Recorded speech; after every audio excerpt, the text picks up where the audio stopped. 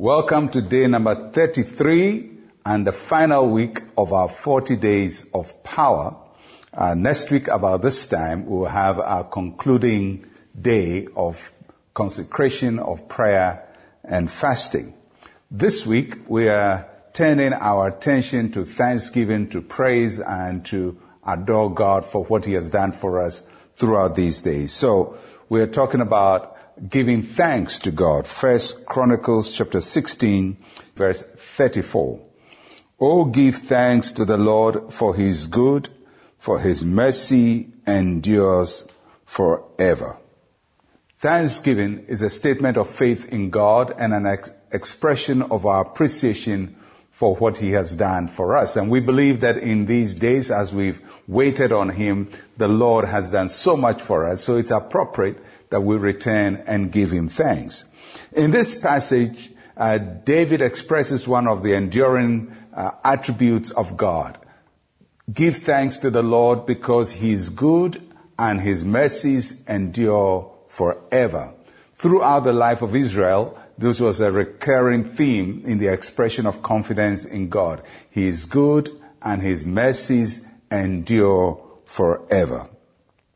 So when we thank God, what do we thank Him for? We thank Him because He is good.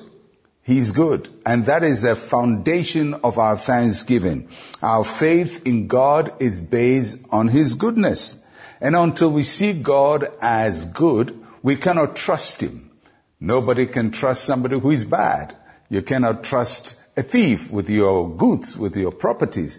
You cannot trust a killer with your life. You have to trust God because He's good, He's a life giver, He's a sustainer, He's a provider.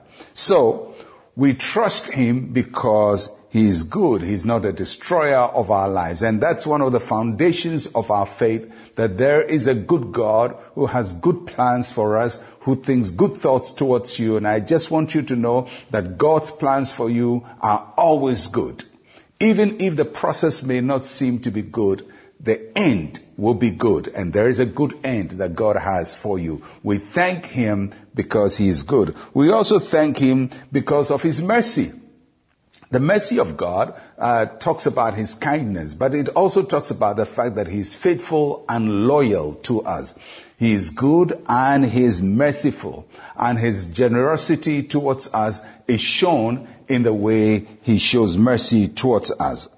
There are people who can show mercy for some time, but God's mercies endure forever. In other words, God will not show you mercy today and be angry with you tomorrow. His mercy endures forever. So as we think about all that the Lord has done for us, we thank Him because He is good, we can trust Him, and His mercy will never end towards us. And I pray that the goodness and mercy of God will follow you throughout this week and throughout the rest of your life. So let's pause and give thanks to the Lord for what He has done for us throughout this whole 40 days of power. Say with me, Heavenly Father, I thank You that You are good and Your mercy endures forever. Thank You for all the goodness You have poured into my life throughout this period.